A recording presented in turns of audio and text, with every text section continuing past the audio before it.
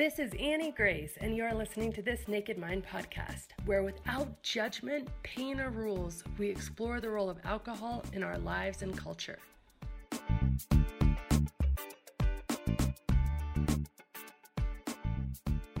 This episode is sponsored by The Alcohol Experiment, a free 30-day challenge designed to interrupt your patterns, give you control, restore your health, and put you back in touch with the version of you who doesn't need alcohol to cope, relax, or enjoy life. More than 220,000 people have already tried The Alcohol Experiment for themselves and have seen improved sleep, increased happiness, reduced anxiety, and so much more. Join thousands in this inspiring, hopeful, and exciting program where you examine your beliefs and reconnect with the best version of you without ever feeling like you're missing out. Start today for free at alcoholexperiment.com. Hi, this is Annie Grace, and welcome to This Naked Mind podcast. And I'm here with Brandon. Yay! So happy to have you. I am so grateful to be here. And it's so good to see your smile again. Yeah, good to see you too. So we met, it was like a month or so ago. We were doing something together and heard a bit about each other's stories. And I was thinking, oh, this would be great. I'd love to have you on to tell sort of more of your story and more of your journey. So yeah, that was at the Sober Voices yes. conference. Yeah. That was such an amazing time to be able to talk, and I'm definitely glad to be back here. That's so awesome. So why don't you sort of back us up to sort of the very beginning for you, really, with alcohol? Like where did it all start? Great question. So, I mean, for me, alcohol started as a family thing, right? So my actual first time with alcohol, and this isn't when I was like too cognizant, but I think it's just something a marker. My first time with alcohol, I was actually like 4 or 5 years old. And it's because during the Redskins games on Sundays, all of the men in my family would gather in my grandfather's room and they would watch the Redskins and they would just drink till blacking out. And it would be my job to go around and collect all the cans. All right. And so in that time, of course, as a young kid, like I don't even understand what beer is. But I'm taking them and I'm going back into the kitchen and I'm sneaking my own sips. And I end up getting caught. And it's a story that like my family still tells to this day, right? Because people are like, oh man, y'all thought Brandon was a good kid, but like he's been drinking since he was like 4 or 5 years old. He's been sneaking our drinks back in the day. And so, yeah, that's sort of the culture I came from, but I didn't actually get into drinking myself until I was 17, which was my first year of college at University of Pittsburgh. And I was introduced to alcohol in the way where a lot of kids in movies are, which is just the abuse part. Where the normal thing is you are splitting like a fifth every night, and you're washing it down with some beers. So that's how I was introduced to alcohol.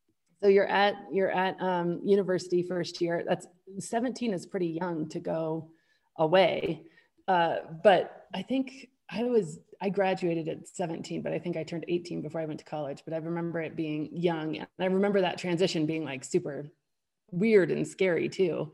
And so how was it? Like, did you enjoy it right away? Or was it kind of like, I don't know.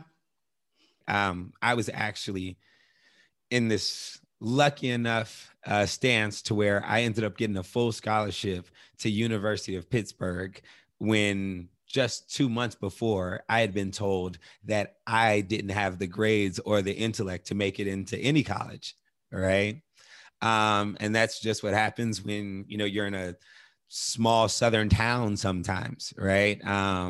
So I had been told the whole time, like, oh, college isn't for you. And then next thing you know, all the writing I had done ended up with me having a full scholarship to University of Pittsburgh. So I think when I was introduced to alcohol, it was all in like a culmination of like, oh, this is just a life I've never seen before, right? So I think the overall excitement was what really drew me in.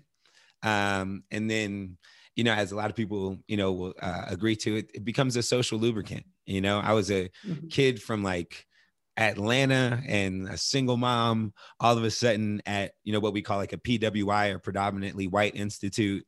And I was sort of just like fending for myself, with like, no guidance. And so I think alcohol became a quick lubricant and just sort of eased me into being like, okay, I guess this is my personality.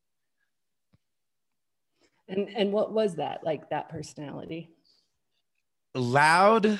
I mean, I've always been loud, right?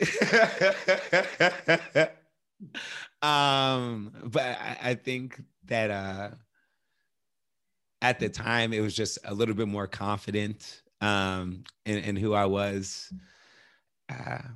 I got, when you're turning 17, I mean, I had gone through a huge growth spurt. So I think that was like my first time of understanding even like what, connection and what it's like to be liked by the other sex and things. So, I mean, there was just a whole lot of things that I feel like it helped me just sort of coax my way through. Yeah, for sure. So then what was that like? What was the whole college experience like, and what happened after that?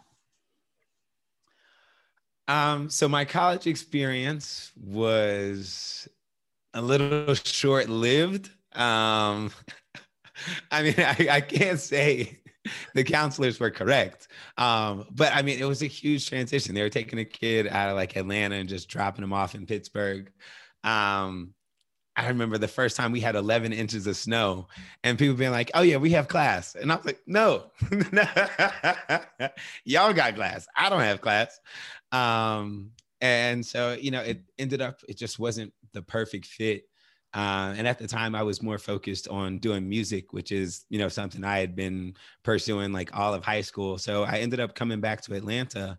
But the one thing I actually brought back to me with, to Atlanta was an alcoholism or was my alcoholism. And it was the first time that I really started seeing the difference to where like, now when I'm back in Southwest Atlanta and there's 8 of us in a 3-bedroom and there's no hot water, no electricity, and it's really uncommon to see somebody like trying to drink 3 or 4 40s in a day, right? Like we don't have hot water, Brandon. Like we definitely don't have money to splurge on beer, And so I think that was probably, in those times. And I was like, because I went to college for 2 years and then left. So it was about 19. And I came back to Atlanta and I started realizing, okay, something's a little bit different about the way that I'm drinking, especially when it's taken out of the college format. And yet I still have the need for, that type of lifestyle. And so for me, like I ended up turning that into just like trying to become a full-time partier. I like doubled down on the music. I started like promoting events and hosting events.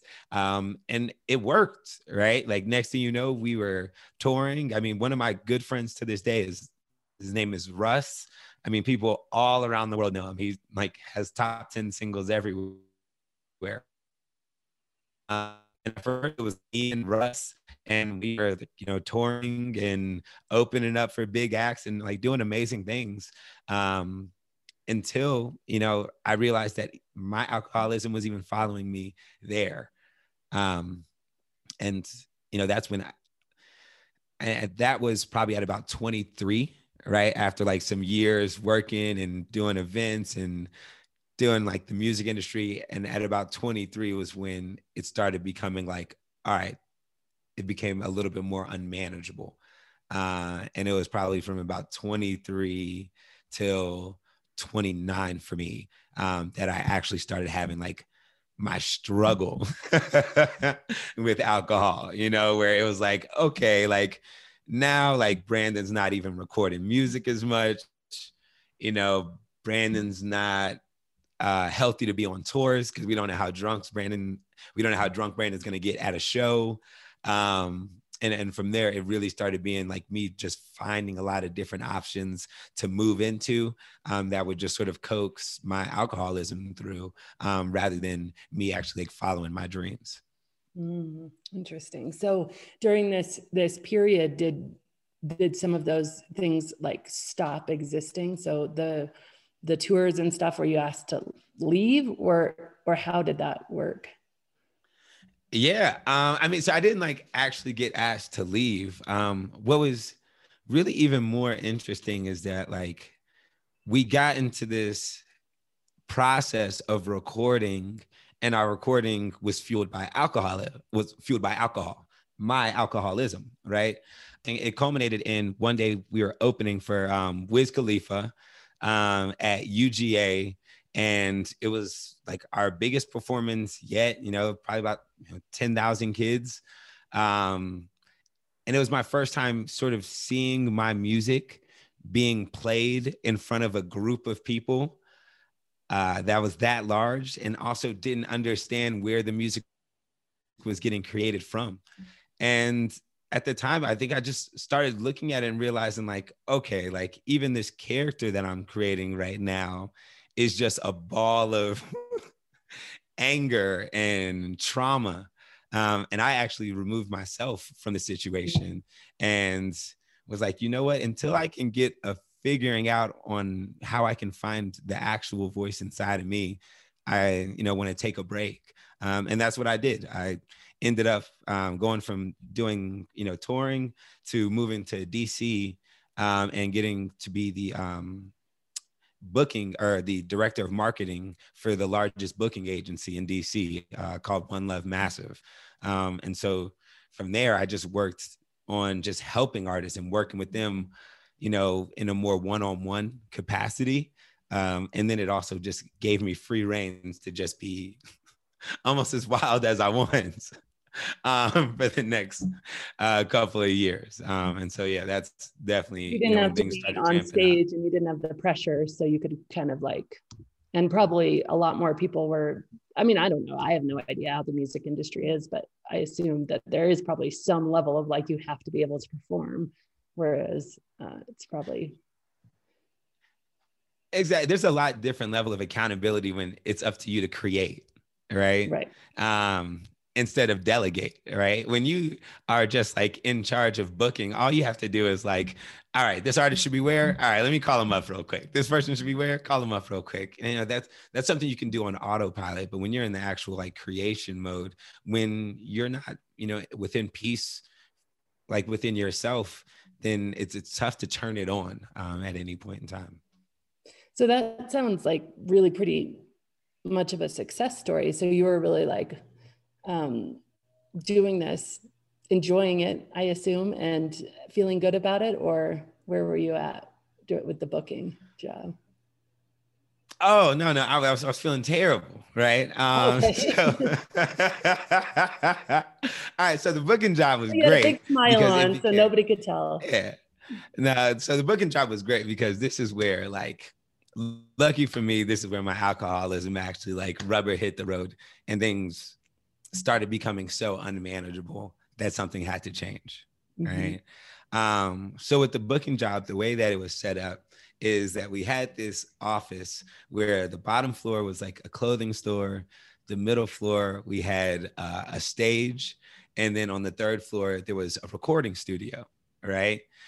So there was just multiple times where you could set it up to where there's 24 hours worth of things going on, right? So there's always an excuse to be partying, right? So what I would like really be like manipulating in my head is like the schedule into like, how could I be able to drink, right? Like, 24 hours straight and no one can look at me funny at any time while I have a drink in my hand, right? And that really became the goal. And so like, I would have my highs, I mean, because it is something I love to do. I think we all experience this in our alcoholism. There are those times where you're aware, it can be clear, you have clarity, but then I would just slip into, these benders where it would start off with, I'd miss one day of work, then I'm missing 3 days of work, then I'm missing a week of work. And by the end of it, I missed the last month of work because I couldn't get myself off the streets. And at that point in time, I was, literally sleeping. I was sleeping less than like 12 blocks away from my job. All right. Which like I could have slept inside of the office if I would have just been able to get myself sober. I had places in DC, I had family, but I just drunk myself into a point where I believed I'd burnt all my bridges. And, you know, in that last month, I was just like sleeping outside of the Busboys and Poets on 14th Street, like next to roaches and rats. Wow. Wow. And so what happened next? So what happened next is, you know, I'd been pulling it off like I'd been pulling off some terrible days for a couple months in a row. And eventually I like tried to like, you know, I was running out of money. So I think in the morning time, I tried to get a job or tried to do like just some busy work with one of my friends to get a couple dollars so I can go get some alcohol. I had made, you know, probably about like $30 by 12 o'clock. And I had normally had this like regimen where I'd wake up and I would try and get through. This is how crazy I am. I would try and get through 3 bottles of this Fleischmann's gin, which is 750 milliliter, right? So I would normally start off and I'd be able to drink at like 8 a.m. or 9. But today, because like I didn't have the money and I had to work first, I didn't get my first bottle till 12. And I still was trying to get my drinking done before, you know, the liquor stores closed. So I ended up like crunching all my drinking into a short amount of time. And I drank the 3 bottles, 750 milliliters in about like 7.5, 8 hours. All right. Which ends up, I pass out while on the back of a bus. Right. Because I would just be riding public transportation all day while doing this. I'd get on, right. I had like a monthly card, right. And I would just ride transportation all day. So after the 3rd bottle, I fall asleep on the back of the bus. And I'm so out of it that like this lady thinks I'm dead. So they get the bus, call the ambulance. I'm brought to the hospital and they have to actually like, you know, do all types of work, you know, just to get, and I have a 0.52 blood alcohol content when they bring me in. So like 0.52, I've been in a lot of rooms and a lot of places, have not heard somebody beat me out with a 0.52 yet, yeah, right? I've heard of that before. I mean, that's like, wow. Yeah. And so like, yeah, so I blew up 0.52. And what happens when you blow that high, you don't get to wake up and just like go on about your day. Right. Yeah. You have to talk with like, you know, a psychologist or a specialist because you have to sort of talk to someone about why a 29-year-old man has a 0.52 on a Tuesday at 8 o'clock.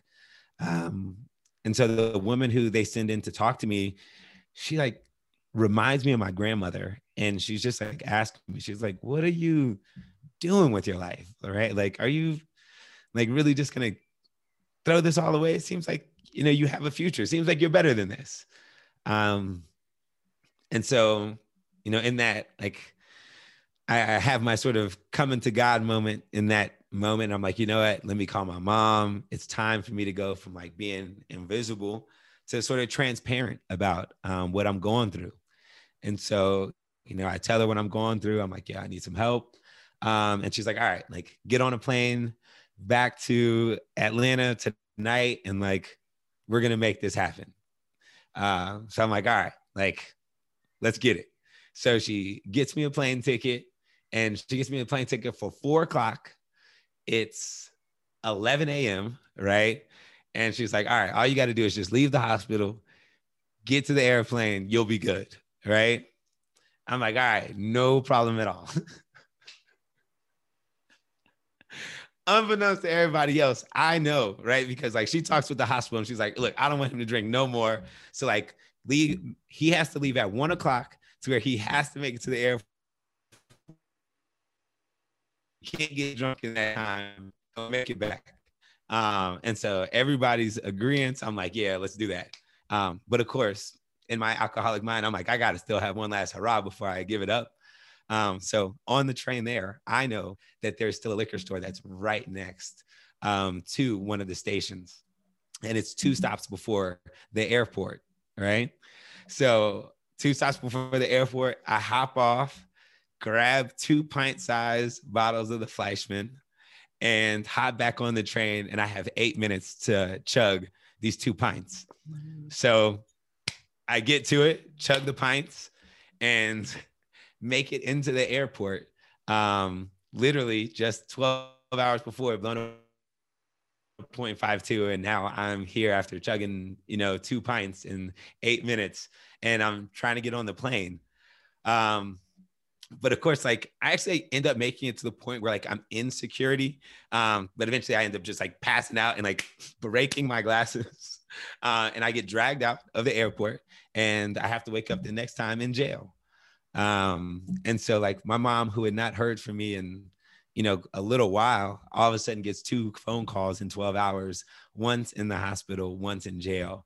And that was when I had, like, finally, I was like, okay, if there's going to be a last hurrah, it's that one, right? You can check that off. And I surrendered. I came, I did some inpatient treatment. And then after that, I moved to a pecan farm in Perry, Georgia, and went and picked up sticks for 6 months in order to just like start finding myself again. Do you think, well, I have 2 questions. So first of all, that life of the monthly bus pass and getting on the bus and driving around and drinking, like what were you thinking? What were you feeling? Like, were you in your mind feeling very trapped, or was it like, do you remember at all how you were thinking or feeling? I do. So at the time, I was going through this like internal struggle because I'd given up music, right? Like, and I wasn't sure. I was definitely still battling in my mind if I had given it up for myself or given it up for alcohol, right? And not even just giving it up for alcohol. Like, did I give it up because I was too scared, right? Like, I didn't have a reasoning, and it was something that I had been pushing myself for a long time. And another honesty there is like, I was never like, growing up in high school, in this school, I got put in remedial literature, right, for 4 years, right? Just because I was brand new to the school and they refused to give me the right testing. I was also the first year where the SATs opened up the writing section. I went from being a remedial reader and writer in my head to getting a perfect 800 on the writing section of the SATs, and the entire school having to finally sit down and be like, so we were doing a disservice to Brandon.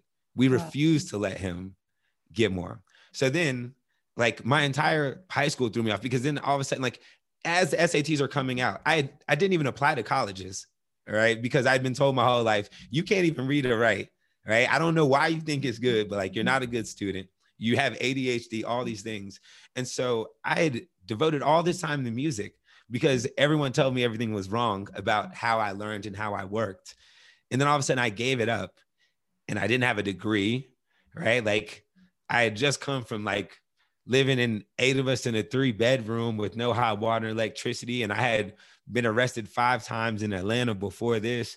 Like, I didn't even understand, where do you start when you're at that age, when you're 24? And it's like, it's not like I ever had a degree. No one ever told me I was smart. I don't have any rich relatives or anything like that. What do I do? Right. And then I'm living in the hood. I'm on Minnesota Avenue at the time, Southeast DC. I'd been caught in shootouts, right? It's easy to give up and just be like, I think this might be it. And if this is it, like, I think this would be the easiest way to survive. And the easiest way to survive is to numb it out. Yeah. It sounds like just survival at the basis level, doing the best you could with the tools you have. And you're like, I just need to get through the day. Yeah. And so my second question was that second last hurrah of stopping at the train stop and then getting arrested. Do you think, because once you went to the pecan farm, I know this about your story already, is like, that was it for you. Like, you were done and everything has changed. And that's really miraculous in a lot of ways. And so I wonder, do you feel like that last hurrah was important to just, like, if you wouldn't have had that, So do you feel like there would have been? I actually had one more last hurrah. Okay. All right.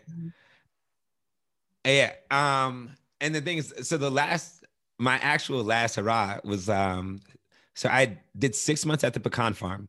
And then in those 6 months, although I did a ton of healing, right, it was my big plan to be able to make it back to DC. Right. So in those 6 months, I had done all this great work. And then, like, I just started pivoting myself. I was like, okay, I have to get back to the old me. Right. So towards that last month, I started putting in all resumes towards jobs in DC. I started talking with my ex-girlfriend. We got back on the same page. And I actually, after the pecan farm, I moved to DC for 3 days. Right. And I actually went and worked for Yelp. Right. So I went and took on like a high stress job in the middle of DC, moved in with my ex-girlfriend back into the old hood. And so my actual last ride was a 3-day stint of me going to DC, starting Yelp on a Monday and being so drunk that I took a bus home on a Wednesday all the way back to Atlanta. And that was my actual, like, okay. And for me, I don't get a lot of chance to talk about that hurrah because it was sort of such a blip. And it didn't have like the huge growth after it. But for me, like, I think it's still one of the most instrumental times because I learned in that actual last hurrah that there was no going back, that there was no past. And I think that that's where a lot of us get caught up. I heard it a lot of times in my early recovery, like, oh yeah, man, I'm just trying to get back to the old me. And my mentors or my sponsor would say, like, there is no old you. You got to go to 2.0. Right. But even like further than that, I actually had to like realize, like, there's no past, right? There's no past, there's no future. Like, you only have the you and the now. And so I think, that one last hurrah of me going back to DC and finding out, like, oh no, there's no past for you there. Like, you can make the same decisions, make a terrible decision there right now in this moment. And that's when I picked it up. I came back to Atlanta and went to Sober Living, and then started like really working on building out, like, what the vision is and where I am today. So yeah, and I want to talk about that. I really want to dig into that. For me, and I don't know how many times I put this in my journal because it took me a lot more times, I think, of trying before I finally was successful. But I would write the same words and it would be like, there's nothing here for you. Like, you have to just remember there's nothing here for you. When you feel the urge and you feel the twitch, when you feel whatever, like, just like somehow convince you, like, show yourself, because then I'd be on the other side of it where I would have, drank and smoking weed too, and all this stuff. And just like, there's just nothing here for you anymore. But for some reason you keep going back because it's like that itch of being sober, thinking, oh, it's just going to be better if I'm not sober. But then when you're not sober, you're like, no, this is worse. Like, this is worse. How can I convince my sober self that this is worse? So I'd start to make my videos and I'd be like, just come on, just like believe yourself. Like, I'd write myself and it's just like, there's nothing here. And how can I get that message through my brain? Which is interesting. So let's change gears. So now, I mean, you've done phenomenal things. And so I'd love to just sort of hear, what happened next and how the next chapters unfolded. Yeah. So the next chapter for me unfolded in a pretty amazing way. Like, so I got into Sober Living and I started off going to AA. But I noticed pretty early on that I did not love the numbers of relapses that were happening in AA. So I wanted to start just piquing my mind into, like, is this something a little bit deeper? And that's when I started getting into therapy. And when I got into therapy, that's when I actually had a chance to talk with my therapist and realized I had a lot of issues about not really knowing who my father was and not actually having a relationship with him. And she, created a program between us, like, all right, let's take these small steps towards, getting to know your father. I End up reaching out to him, come to find out like he had just gotten sober, right? And in him getting sober, he had literally bought the name of a nonprofit, and it was named after my little sister, which it still is today, Santana's Foundation. But he had no clue how to run a nonprofit. He's, you know, a thug, you know what I'm saying, from Southeast DC. Like he grew up smoking crack in DC, right? Like it's a huge transition that he's having in life right now, and he's doing amazing at it. But at the time, like he just had no clue. And so what we did is we're saying like, okay, this could be like a family project of us just working together and finding ways to heal. And as soon as we started working on Santana's Foundation, there just started being changes because we started realizing like, all right, well, what's going to be our mission? And our mission is, you know, to this day, that we spread happiness by sharing equity. And the way that we share equity, it's not the fact that like we're millionaires. No, me and my dad both have been homeless, right? We both have been like in the grips of addiction. And so like hearing us, like he has a laugh that's twice as loud as mine because he's twice as big as me, right? And so like, you know, if you're around us, like people are like, oh man, like those are genuinely like people who are happy about life. And it's because, you know, we understand the spectrum of life. And so, you know, we started being like, all right, if we understand the spectrum of life and we could have a little bit more humility and a little bit more gratitude, how about we work to give that out as often as possible? And we started doing just like small things. We were doing like art pop-ups and like we found a way to give out laptops in Atlanta. And then we had a way to team up with a mental health program in New Orleans. And so I pick up all my stuff and I'm like, all right, it's time to go to New Orleans. I think, you know, this is going to be a great step for the nonprofit. At the time, I still had a full-time job and the nonprofit was a side job, right? I moved to New Orleans, right? And I tell everybody in my family, like, don't worry. I know New Orleans is a big drinking city, but at the time, I'm the #1 salesman in my company. I had a longtime girlfriend, right? Like I had an apartment set up, everything going good. The first day I moved to New Orleans, through the craziest hiccup in the company finds out that even though it's not even, it's a hiccup, right? The company finds out that even though I'm the #1 salesman, that I have not been spending all 8 hours selling on the phone, that I can make my sales in 3 hours instead of 8 hours, right? And so instead of trying to figure out how I can teach other people how to make these sales in 3 hours, they fire me for stealing the company time, right? Because they say that's promoting a bad culture. They can't have the #1 salesman stealing time, right? So my first day in New Orleans, I lose my job, right? This was the job that was going to be paying for the rent. And I just talked my girlfriend into coming here because I could cover the rent. So overnight, I can't afford my bills. I don't have a job. And now honestly, like me and my girlfriend ended up breaking up because there was just so much pressure put on us. Right. So it all crumbles. And I just think, all right, what's the only thing I could do? And I pick up my phone and I turn on the app Reddit and I just start talking. And I just say, hey, I'm in New Orleans and I don't want to relapse. Is there anybody who wants to talk with me? And it ends up like the first day, 20,000 people tune in to hear me tell the story about how, you know, I used to be homeless and now I'm in New Orleans. And it's amazing, right? So I say, you know what, I'm going to do this every day. Like a month goes by in New Orleans and I finally find a job that's going to cover, you know, the rent in New Orleans. But now I don't want to give up Recovery Road, right? So we create this whole plan and I'm like, look, guys, Recovery Road, I know it's only been going for a month, but I have faith in this. I'm not going to take this new job. I'm going to go full time with this Recovery Road and I'm going to move to Mexico, right? So that I can cover rent in Mexico for 2 months with what I have right now. And I'll be able to figure out the rest. So that's what I do. I moved to Mexico to be able to keep Recovery Road going.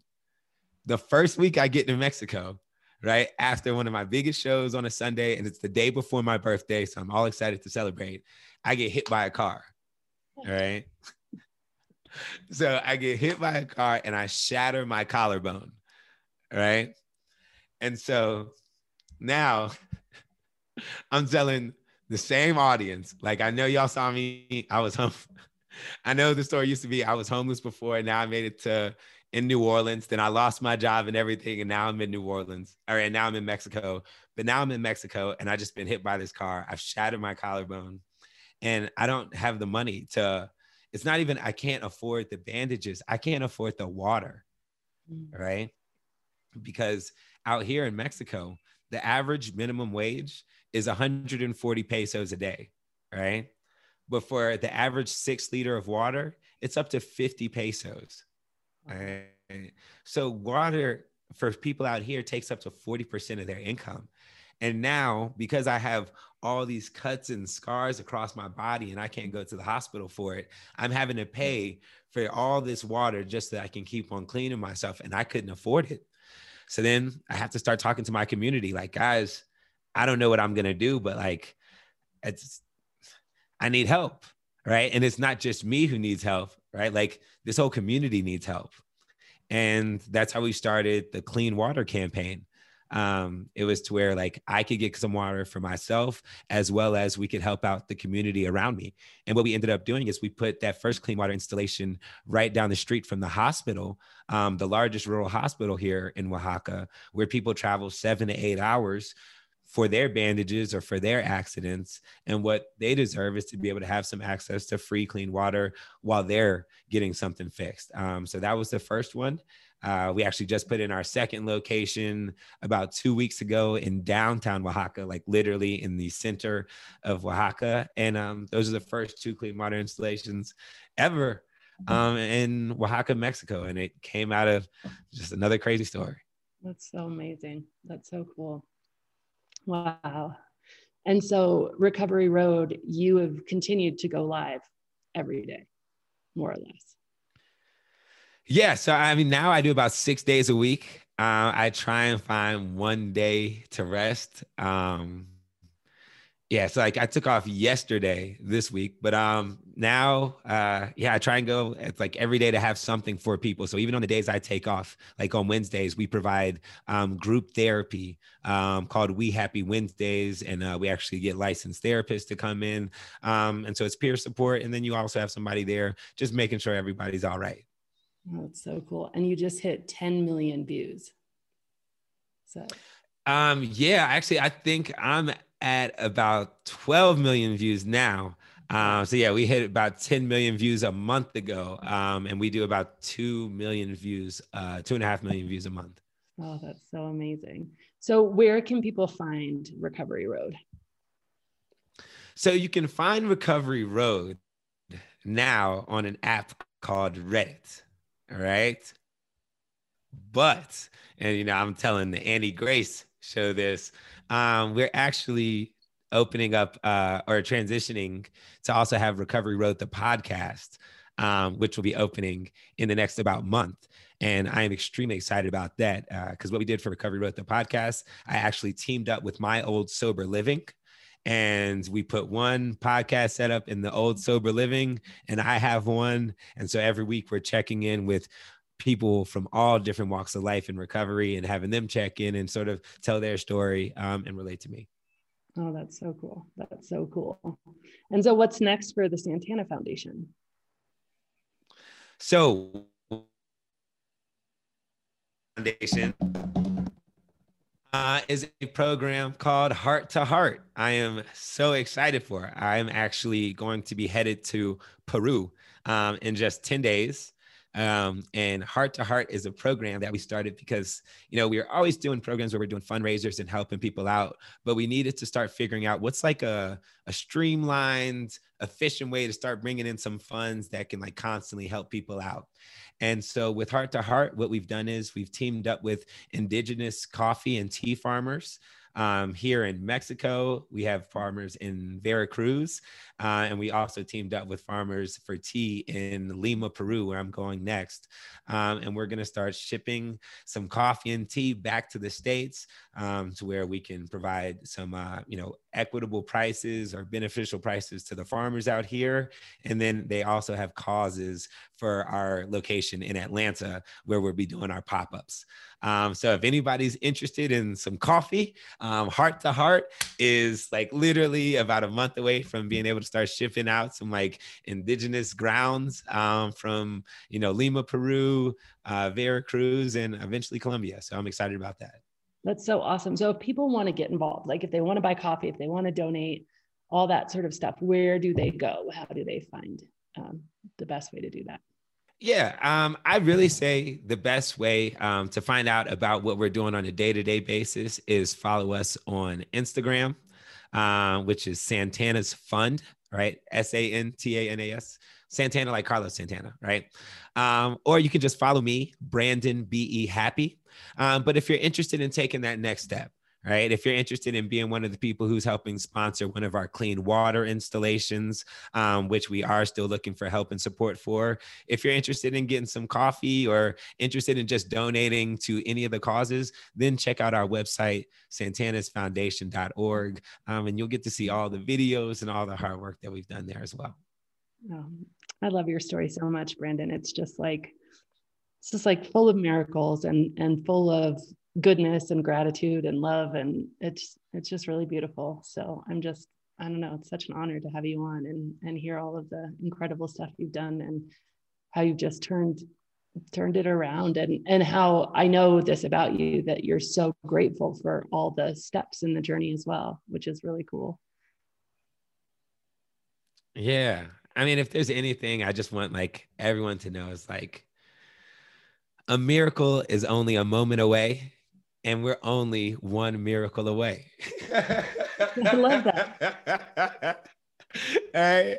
And that's all we need, So like you just keep on showing up. You never know when the miracle happens. You end up sitting across from an amazing person like Annie Grace. And it's just from showing up enough days and just knowing the miracle is a moment away, and they only need one miracle to make it happen. So yeah, I'm so grateful for this. It's so cool. So I'm going to ask you the question I always ask at the end, which is, if you were going to go back in time and talk to Brandon, who was like wanting his old life back in DC and trying to, get back together after the pecan farm, or the Brandon who was on the train or in the hospital after the bus ride, and tell him about what life was like now, what would you tell him? Tell him about what life is like now. I would tell him that everything that you've gone through and everything that you're going through is simply to add fuel to the fire. I tell him that everything has its own purpose, and the universe does not care what happens to you. It only cares how we're going to respond. So that's the last thing I leave him with, man. Like, I know it's a lot that's going to happen to us. The universe only cares how we're going to respond to it. So let's just keep on responding the best way possible and see what happens. Oh, I love that so much. It's so awesome. Oh, good stuff. Well, thank you so much for coming on and sharing more of your story and sharing all the details. And it's just been awesome. Thank you so much for just taking the time out to listen. And once again, I'm so grateful to just be able to be, another form of representation. Exactly what you're doing is exactly what I'm doing. Just showing people like, this is what recovery can look like as long as you keep on showing up. So thank you. Awesome. Hi, super exciting news. So the Alcohol Experiment book is being released, actually got released just a few days ago with the expanded edition. What does expanded edition mean? It means that every single day throughout the book, there are deep reflective journal entries that have been added with space to write, which is so cool and so exciting. So you really make it your own. And the reason I did this is because I truly believe that the deepest wisdom you will access throughout the 30 days of the Alcohol Experiment comes from within you. You know more about what's best for you than anybody else in the entire world. And I know sometimes that can be hard to believe, but when you really access your own wisdom, it is so profound. So you can pick up your own copy at alcoholexperimentbook.com and check it out. It's really powerful. And as always, rate, review, and subscribe to this podcast, as it truly helps the message reach somebody who might need to hear it today.